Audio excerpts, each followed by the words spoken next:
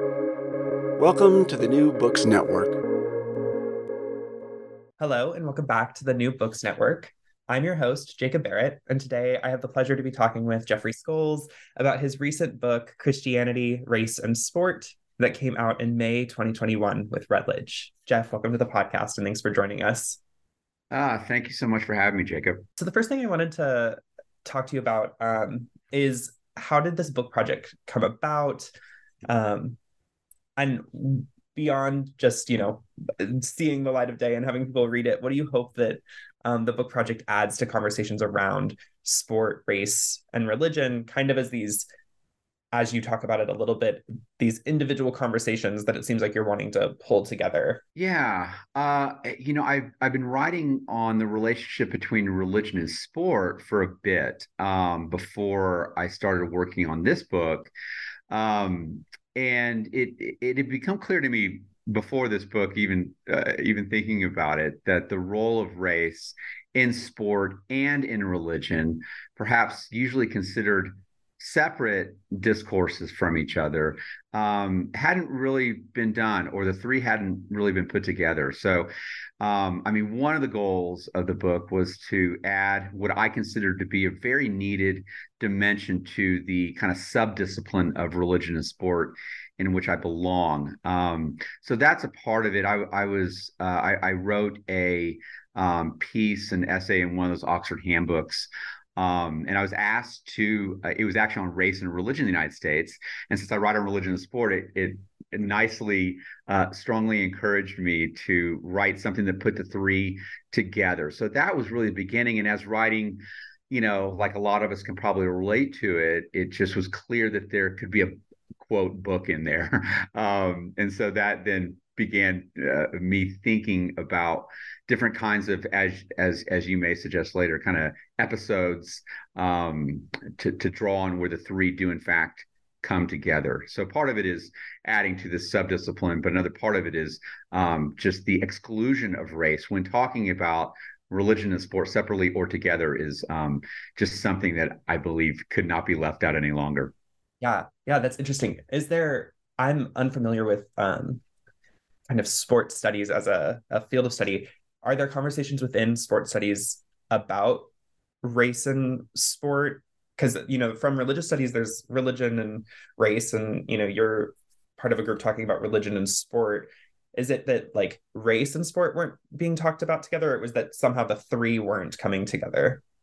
Right. No, race and sport have been talked about for a very long time in academia and elsewhere. And of course, as you're saying, race and religion have as well. So it really was putting, again, like you say, the three of them together, or adding one of the three to kind of triangulate the discourse, because those talking about race and religion don't really talk about sport that much, and those talking about race and sport don't talk about religion that much, and those talking about religion and sport don't talk about race that much. So I guess I viewed it as my task to try to put the three together. Yeah. One of the things that you explain in the book is that you're interested in examining what you call, quote, the religion of whiteness.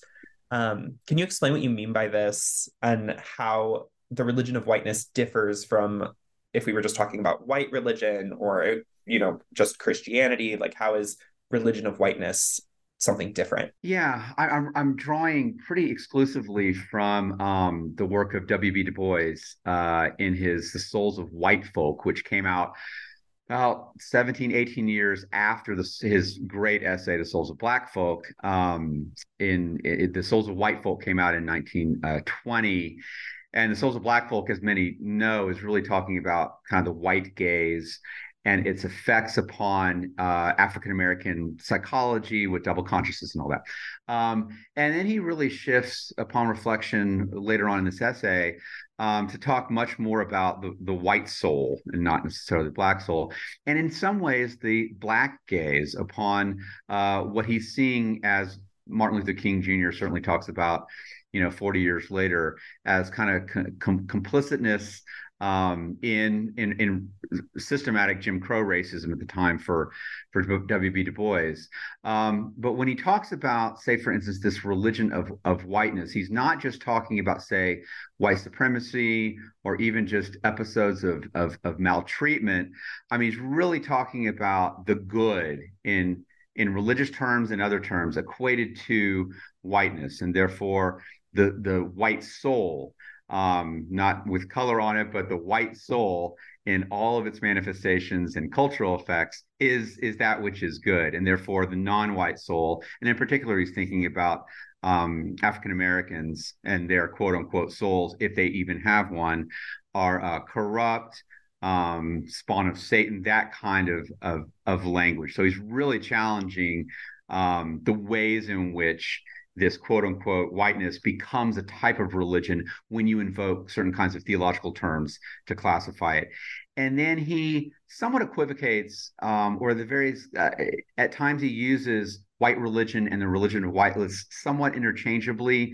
But really, when he's talking about white religion, he's talking about this authority that many whites believe is given to them to subjugate, subordinate non-whites. So in the case of religion of whiteness, there's more kind of weird racist theological propositions put forth.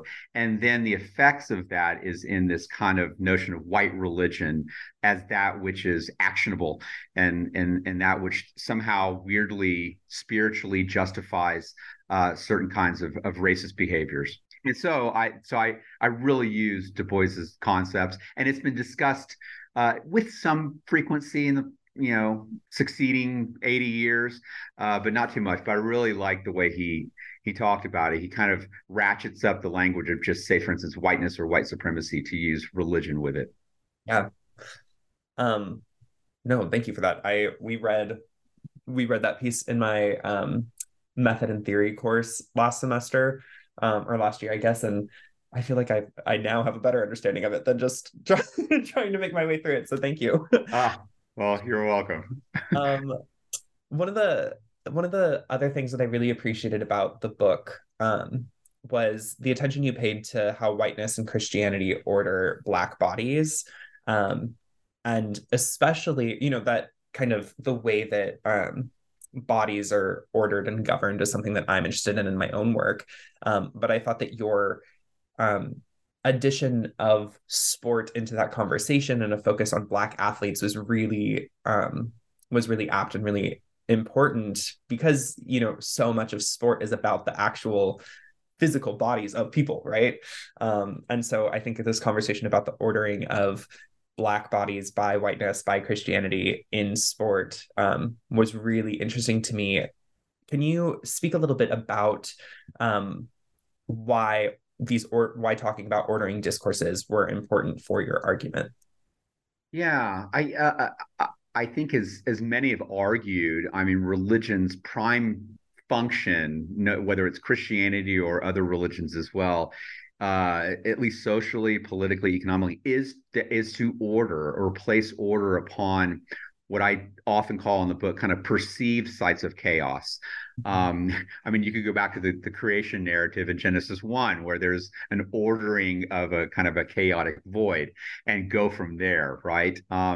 When you add race into it, certainly this ordering function of, let's just say, Christianity in the United States, but you could say it elsewhere and with other religions as well, takes on certainly kind of a racist tone that has obviously power behind it, and therefore perceived sites of chaos are those often where people of color are, no matter what they're doing, no matter what is being said. And obviously slavery is an extreme example of it, but you saw it through Jim Crow, and you certainly see it today as well. In fact, the writing of this book was taking place during the murder of George Floyd. So just, one more example of it. I think with sport, what's interesting is that it's typically conceived of as what's sometimes called a colorblind meritocracy, i.e., it does not matter what the color of your skin is. It doesn't even supposedly matter what gender you are. If you can play and you can contribute, in some major, you can make the team, you can start, there's nothing stopping you from achieving anything that a white athlete could. This has been the narrative for over a century, century and a half, really, at least in the United States and elsewhere as well. However, what we see throughout United States history and so many other cases is that sport is not a colorblind meritocracy. And it's another area where when you don't, for instance, think that a kind of ordering would take place, it certainly does. And you can date it back to all kinds of examples in sporting history in the United States. There was a preponderance of Black jockeys in the late 19th, early 20th centuries until they started becoming successful, and then it was banned. Jack Johnson, the great heavyweight champion of the early part of the 20th century, African-American from Galveston. They were looking for the Great White Hope to beat him, found one. The Great White Hope got absolutely destroyed in Reno, Nevada in a highly watched match. And then there were tactics and strategies used to order that Black body. These are historic examples, but I was interested in that, obviously, but also in perhaps more subtle ways, that racism is being expressed in the United States today and in the more recent past, and how that kind of ordering and controlling of Black bodies, despite claims of a colorblind meritocracy, are still every much as in effect as they were 50, 100 years ago.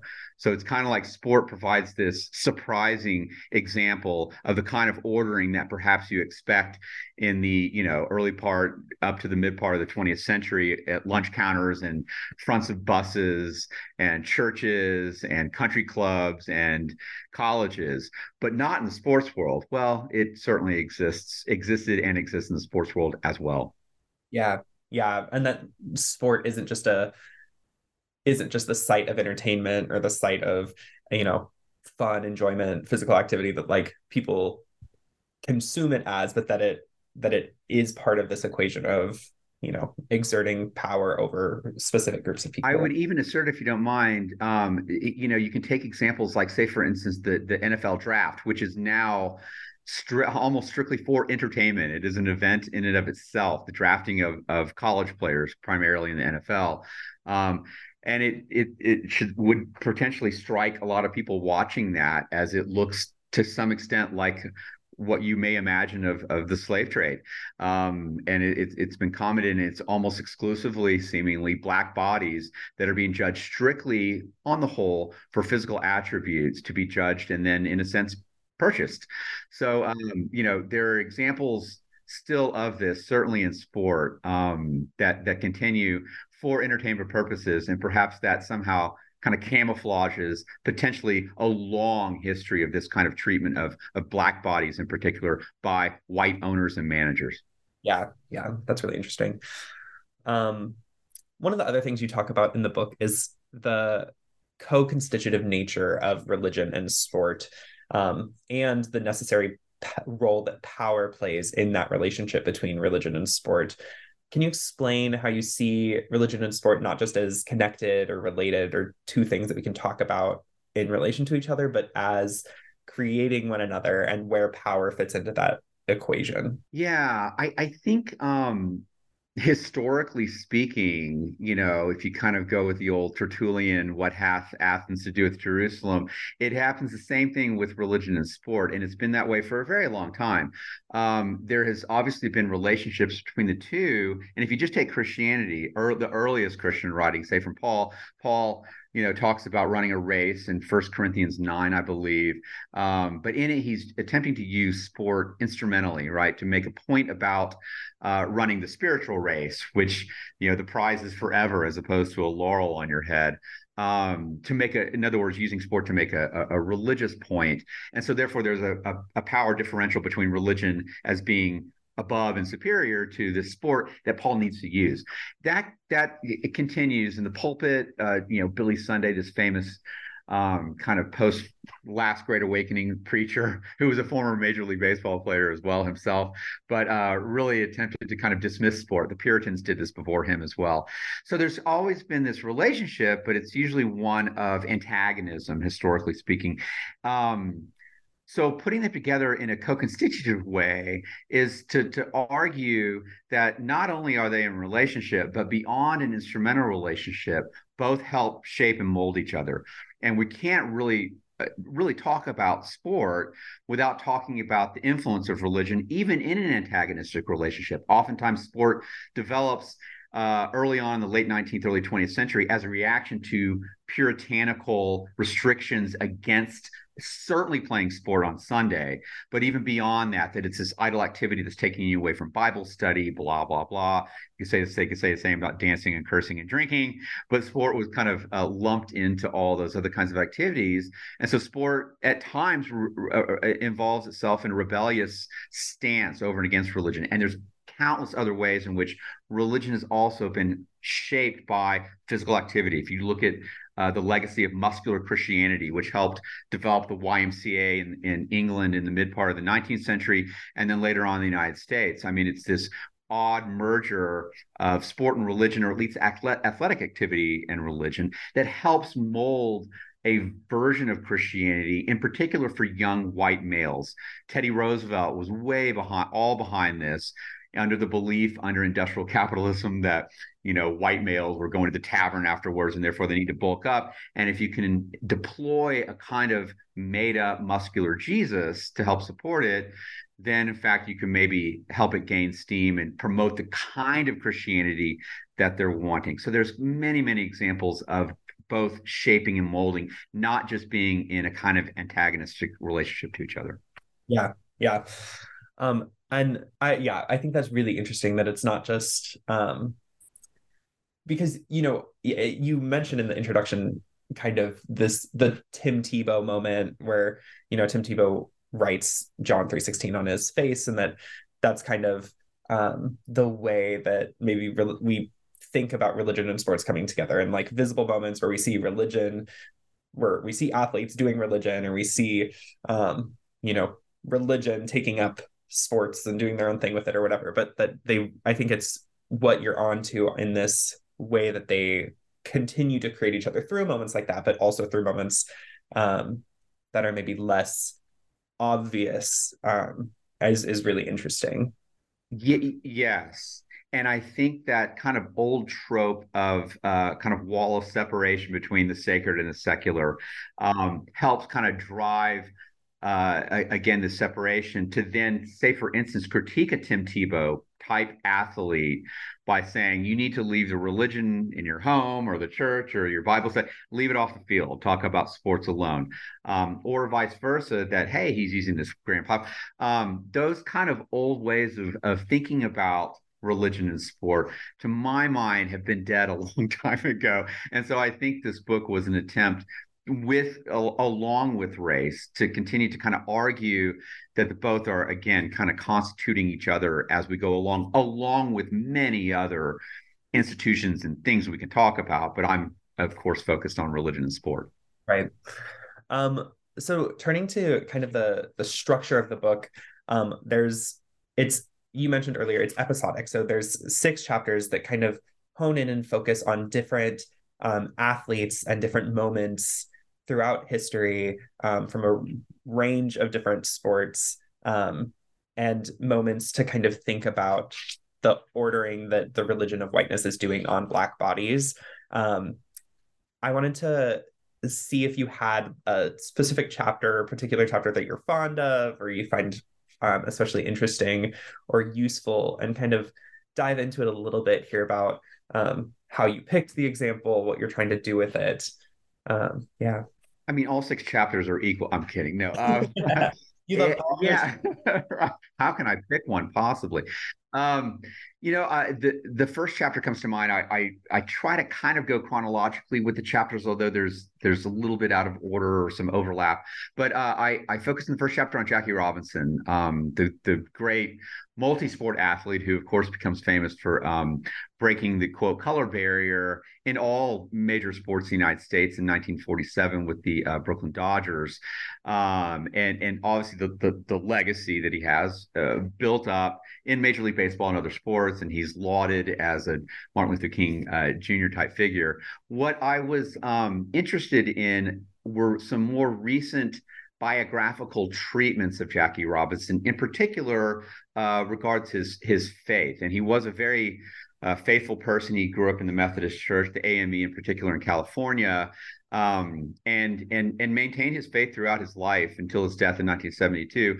But the ways in which some of these authors were attempting, what I argue again, is to kind of order the reality of Jackie Robinson throughout his life by reducing Jackie Robinson's will, his strength, his bravery in the face of racism that he faced considerably in his Army career, in his baseball career, and after his baseball career was over, by reducing it down to his faith. In other words, it was simply his Christian faith that allowed him to, quote, turn the other cheek when supposedly Branch Rickey, the general manager of the Brooklyn Dodgers back in the 40s, asked him to. That could be an apocryphal story. We're not quite sure if it ever happened, but it made it in the movie 42. So I guess it really did happen.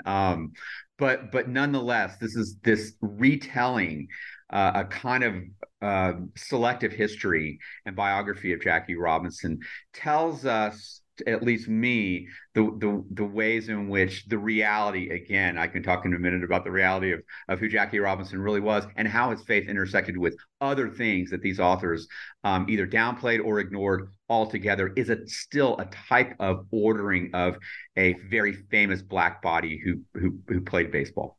Yeah, and then it becomes like the, I don't know, like the caricature of, or the like palatable version of the story. No question.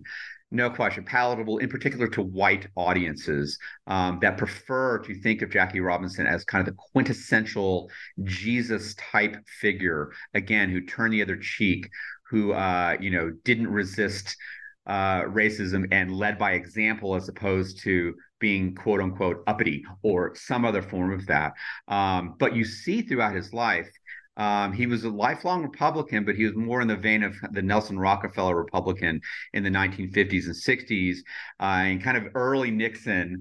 But when Goldwater rises up and becomes a Republican nominee in 1964, he says, I can no longer be, with the Southern strategy in Goldwater, Jackie Robinson said, now hold on a second. These are not the kinds of values. Now you've made it about race. And so therefore, Jackie Robinson spoke much more publicly after the mid-1960s, up until his death, about linking his version of Christian faith towards social justice for African Americans. And he took many, many steps in his public life to do exactly that. And he swore off the kinds of portrayals of him, of this kind of soft, meek, humble Christian that alone helped him endure the kind of racism. And as opposed to, say, enduring it, he fought it all along the way.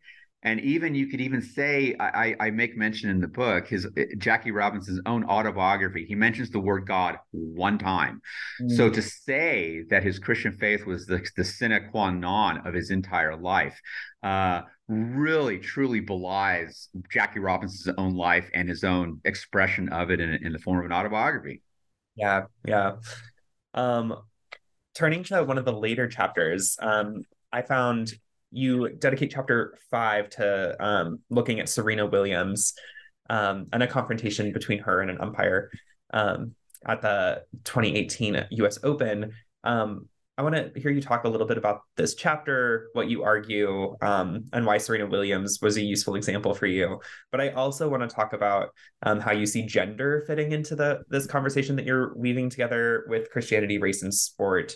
As you know, Serena Williams is a famous woman athlete, and she's the one mentioned or given kind of centered in the book. So yeah, I want to see what you think about that. Yeah.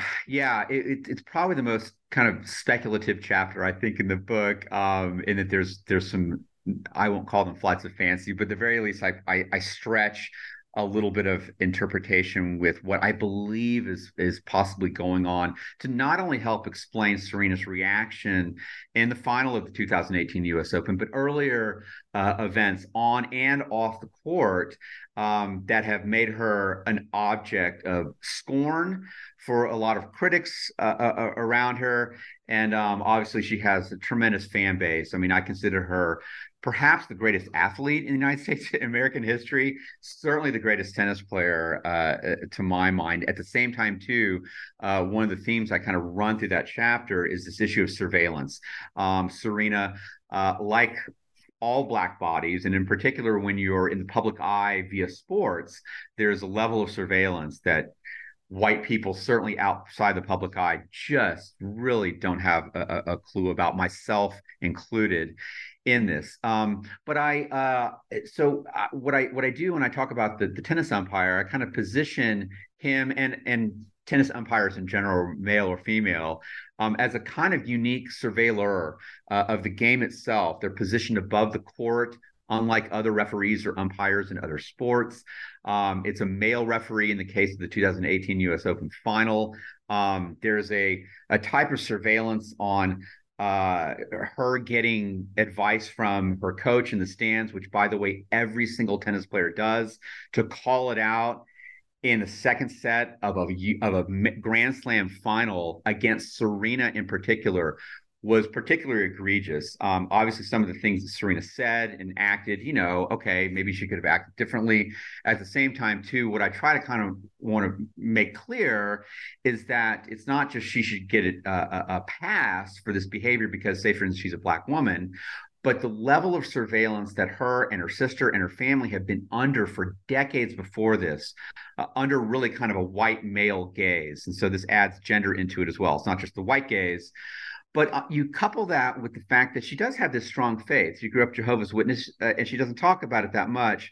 But you couple that with the ways in which kind of African-American religion from slave days to some extent up to the present has had to weather a kind of white Christianity for so long. And therefore, there's this inner theater, interiority that has developed in many, and Serena has talked about this extensively. And so when I titled the chapter, "The Serena Williams and Her Two Gods," there is this kind of white version of the god as represented by the tennis umpire, expressed through these judgments that the umpire is laying down upon her, and therefore her reaction, apoplectic as it is and as it looks, can help be explained a little bit more by the ways in which her own faith as a Black woman is being expressed, especially one who has been criticized for her dress, for her action, for her weight, for you name it, right? The kinds of vitriol spewed against her by critics for decades and decades is just really unlike anything we've seen, certainly from a woman tennis player.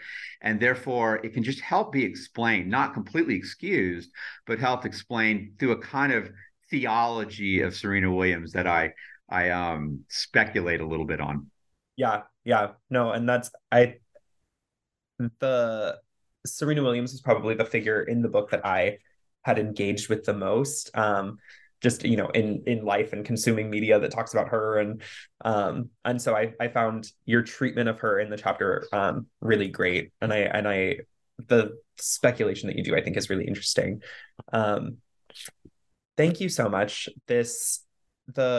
Admittedly, sport is not the world I live in, but couldn't tell. the book was really useful. It wasn't just an interesting read, but it's been really useful in some of the things that I'm thinking about and how bodies are constructed and governed and ordered in that way. And so I think that's always kind of my sign of a good piece of scholarship, is when it's interesting because of the thing that it's talking about is interesting, but the theoretical contribution is also important and interesting. And so thank you for that. I found this really great. Oh, you're welcome. And if it's not useful to me as well, whatever I'm trying to write, then it loses steam, at least the writing process. So I'm glad someone besides me found it somewhat useful. That's good to hear. Yeah. Well, thank you so much. Is there anything else that you want to mention as we wrap up? I will say that kind of in the same vein, I'm starting a book on religion and sport fandom. And this also is an attempt to kind of really truly blur those lines between the secular and sacred. But oddly enough, there hasn't been a book written on kind of the association between religion and sports fandom, aside from saying sports fans act in religious ways, sometimes to their detriment. But anyway, so that's kind of the next project. But yeah, no, Jacob, thank you for having me. It's been really fun. This has been great, and I look forward to the next project. Absolutely. Thank you.